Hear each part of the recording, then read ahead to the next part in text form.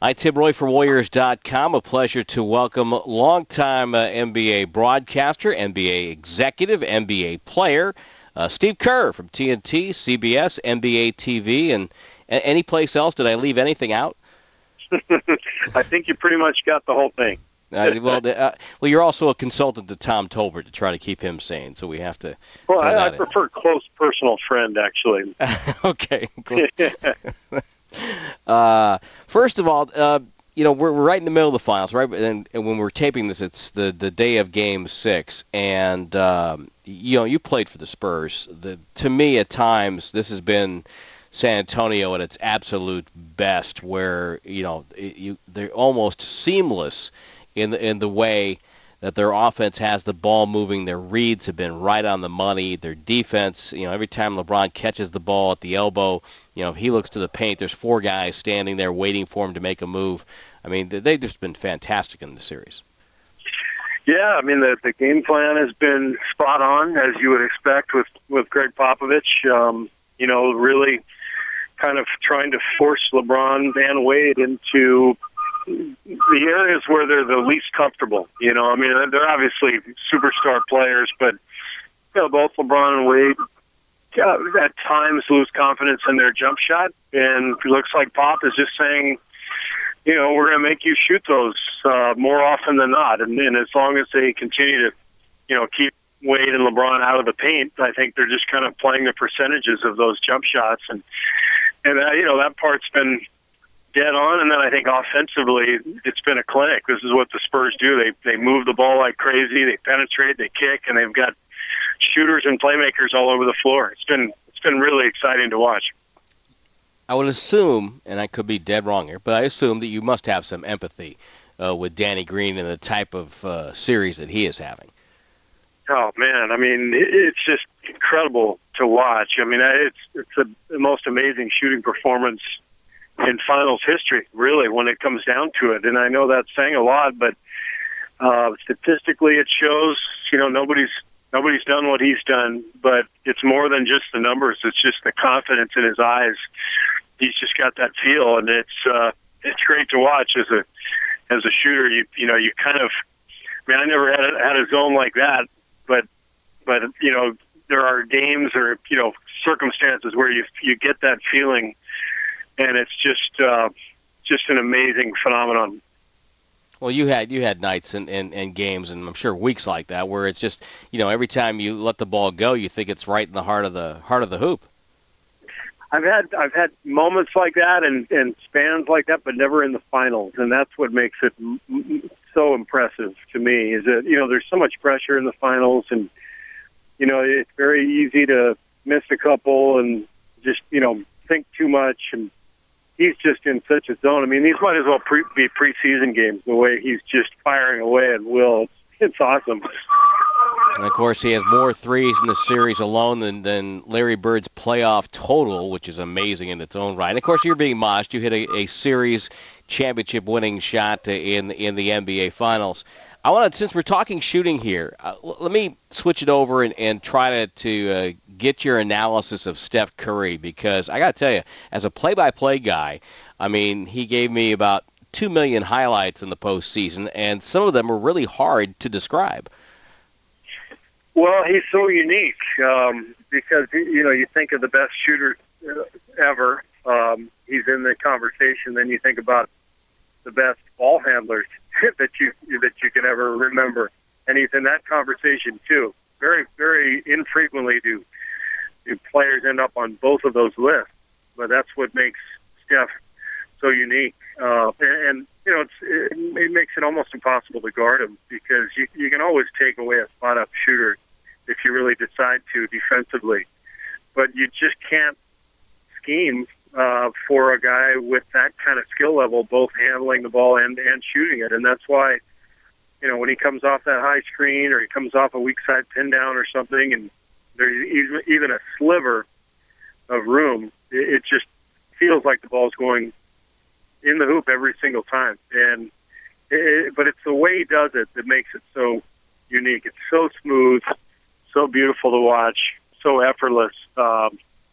It was to a point, in the playoffs where, I've been spoiled. I've done a lot of these games for TNT, and I was doing a lot of Miami games. I love watching LeBron James, but it got to the point where I would take watching Steph Curry over anybody else in the league, and that's saying something. There's a lot of great players, a lot of exciting players in the NBA. Steve Kerr from TNT, CBS, NBA TV, my guess. What do you think happens in these final two games of the finals, or final game of the finals? Well, if you look at just the pattern, you would expect Miami to respond and bounce back. They've done that throughout the playoffs. Every time they've been threatened and come off a poor performance, they really turn it on. But I didn't think they played poorly in Game 5 in San Antonio. I thought, in fact, Wade and LeBron both had big games. The Spurs were just so good and so locked in that there was nothing Miami could do. So, I would guess, if I had to guess, I would say Miami comes back and wins Game 6, and then, it's sort of a toss-up in Game 7. But it's just so tough to predict. These games are always played at such a high level that it usually just comes down to, who gets a little momentum, who gets a bit of a hot hand, and it's fun to watch, that's for sure. Yeah, it really is, and I think it's great for the league because, the ageless misnomer I think about the league is that nobody plays defense, but I think they're watching two teams that really work hard on the defensive end. The effort's there. And, when they're scoring, it's just a matter of the offense has been so good. And I think that's good for the league. I think sometimes the casual fans don't understand, how many teams really play good defense in the NBA. When you hear that frame, when people say, they don't play any defense, the only thing I can think of is those people have only watched a game like in early April between, Charlotte and the Wizards or something, where people really aren't playing any defense. There are a handful of those games during the year, most of which are kind of late in the season when nothing's on the line. But you get to the playoffs in particular, the energy and the effort that's expended defensively is mind-boggling, and the average fan doesn't understand that. But when you sit courtside and you see the effort these guys are giving to fight over screens and to box out and make a rotation, and then you realize with all that effort, the offense is still winning. It just shows you the skill level and the talent level of NBA players. But, to me, this series has been basketball at its highest level and absolutely beautiful to watch. And the effort, the energy, the coaching, the adjustments, it's been terrific for basketball. Steve, you had a chance. Obviously, you did an NBA draft show for NBA TV, and I'm not asking you to give away anything on that. But but you also worked games during the tournament. Have there been some players that are coming out this year who have caught your eye? Yeah, this is not a draft year where anybody's going to go in and change a franchise. But there's a lot of good players in the draft, and I did some of the NCAA tournament games. I saw Macklemore and Trey Burke, which was fun seeing those guys. It's tough to kind of predict at this stage, who's going where, because it feels like all the players are kind of bunched in there together. I like Oladipo, and I like Otto Porter, and Nerlens Noel. People kind of assume he's going to be the number one pick, but he's not, a franchise type player, and so it's really wide open as to who's going where and when. But there's always good players in the draft. This is kind of a good year to be drafting later in the first round, because you might get kind of the same value you would get earlier in the first, and at a better price. Yeah, no question. I think it's a balanced draft. I've been talking to a number of different guys from who have covered the draft for different websites, different networks, and they all kind of say the same thing, that there may not be any superstar in this draft, but there could be a bunch of guys who end up playing for teams for a long time, and a bunch of, whether it be role players or good players, there could be some value in this draft in terms of depth, if not star power. Yeah, I agree with that. Just looking at some of the mock drafts, which if you're a hardcore fan, you can admit to doing that. I do that sometimes, and maybe late first round, you're thinking, wow, this is, a guy like Gorgie Jang for Louisville.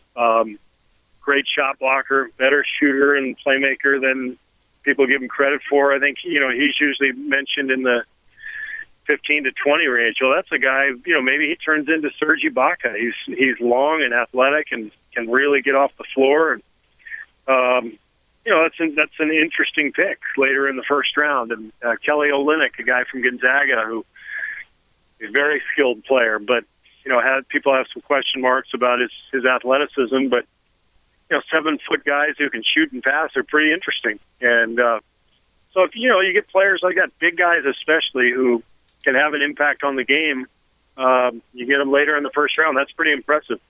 I'm on the Nate Wolters bandwagon. I think the league needs a player from South Dakota State. Yeah, I can light it up. He can absolutely light it up.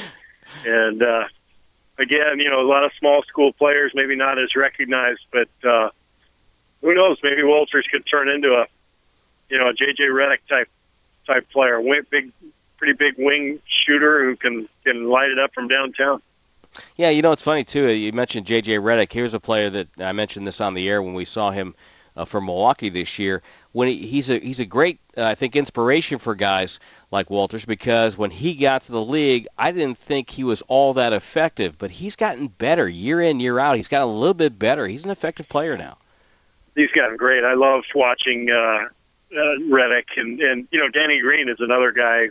We talked about him already, the zone he's been in, but kind of a similar type player in terms of a pretty big wing shooter, maybe not really highly regarded, but worked his way to the point where he can be not only an effective player, but one that can make 6-7 threes in a finals game. I mean, that's incredible. Considering where Danny Green was, coming out of the draft at North Carolina. So there's a chance for guys like that who have the size and the shooting touch to really forge a good niche for themselves in the league. When you were in the front office, what was your checklist, and how did you balance, the eyeball test with the numbers, and how did you go about trying to evaluate a player?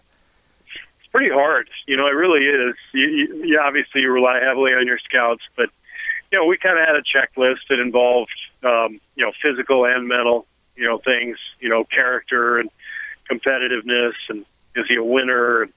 But also, is he healthy? Can he stand up to the rigors of the NBA season? And then, you look for skills that are going to translate. Can he shoot? Can he handle the ball? Can he, what kind of size does he have? Is he going to be able to guard people out in the NBA game? So there's an awful lot that goes with it, and that's all the research you do. Calling college coaches, calling teammates, that kind of stuff. Doing as much background as you can, but in the end, you just have to do your best, because it's not an exact science, and a lot of mistakes are going to be made. 18 players pulled out of the draft yesterday, Steve. And I would imagine when you're working in a front office, that has to be the hardest thing to try to do, whether you're releasing a player or telling a player going in the draft that he may not be, of NBA quality. That's got to be hard to do. Well, usually those decisions aren't made by executives. They're made by the agent. And the best thing you can do for a young player is be honest with his agent. So, if an agent calls and says, "Hey, what do you think of so-and-so?" and you really don't believe that he can make the NBA, then you got to say that, because the kid will be better off, going back to school and getting his degree and maybe getting better to the point where, he will be ready a year from then. But, there's a lot of emotion involved for a lot of different people, family members and the players themselves. And you just kind of try to manage it the best you can. Hey, before I let you go, what kind of summer do you think this will be for the league? A lot of, deals are rumored out there. I mean, Doc Rivers on the trading block. Who knew? I mean, isn't that bizarre? Somewhere Charlie Finley is in his grave going, "Yeah, see, I told you, you can trade managers, coaches." That's right. I think it's going to be a very exciting summer because of the big name free agents. I mean, Dwight Howard and Chris Paul, that could shake up the league if those guys decide to leave. Now, if they just stay and re-sign with their teams, it keeps things, a lot simpler and a lot quieter. But if there are sign and trade scenarios involved with those two guys, a lot of interesting shakeups that could happen around the NBA. And your thoughts on the Warriors? What did you see this year of the Warriors, and were you surprised at how deep they ran in the playoffs? I was surprised that they went that far. I really thought they were a playoff team at the beginning of the season. I loved their roster, loved the balance, positionally, loved the shooting. But I didn't expect them to win against Denver. I think the Gallinari injury absolutely helped. But I think they really grew. I think, and the fight they gave San Antonio was really impressive. And I think the Warriors had an amazing season, and they've got a bright future with all that young talent. And I just feel like, it's kind of a new era for the Warriors. A lot of great people in management and their staff, and it's a good time to be a Warriors fan, that's for sure. At the end of the year, and I'll leave you with this, the Warriors were in Phoenix to wrap up their season series with the Suns, and the Arizona Republic had a big article on the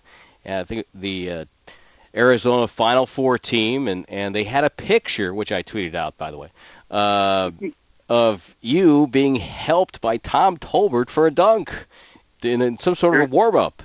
I remember that well.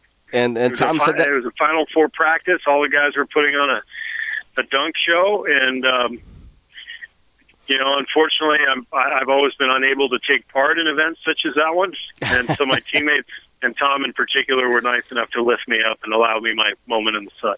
Well, it was.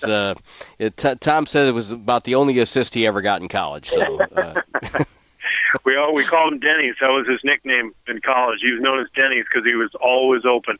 That was Tom. I am so going to use that. I am so going to use that next year. Yeah, it's all yours. Okay. Hey, it's always a pleasure. We totally appreciate your time, and I know our fans do too. And you do a great job for the league. And if you get back into the front office, I wish you nothing but success there. But we love having you as a commentator because you translate the NBA game very well.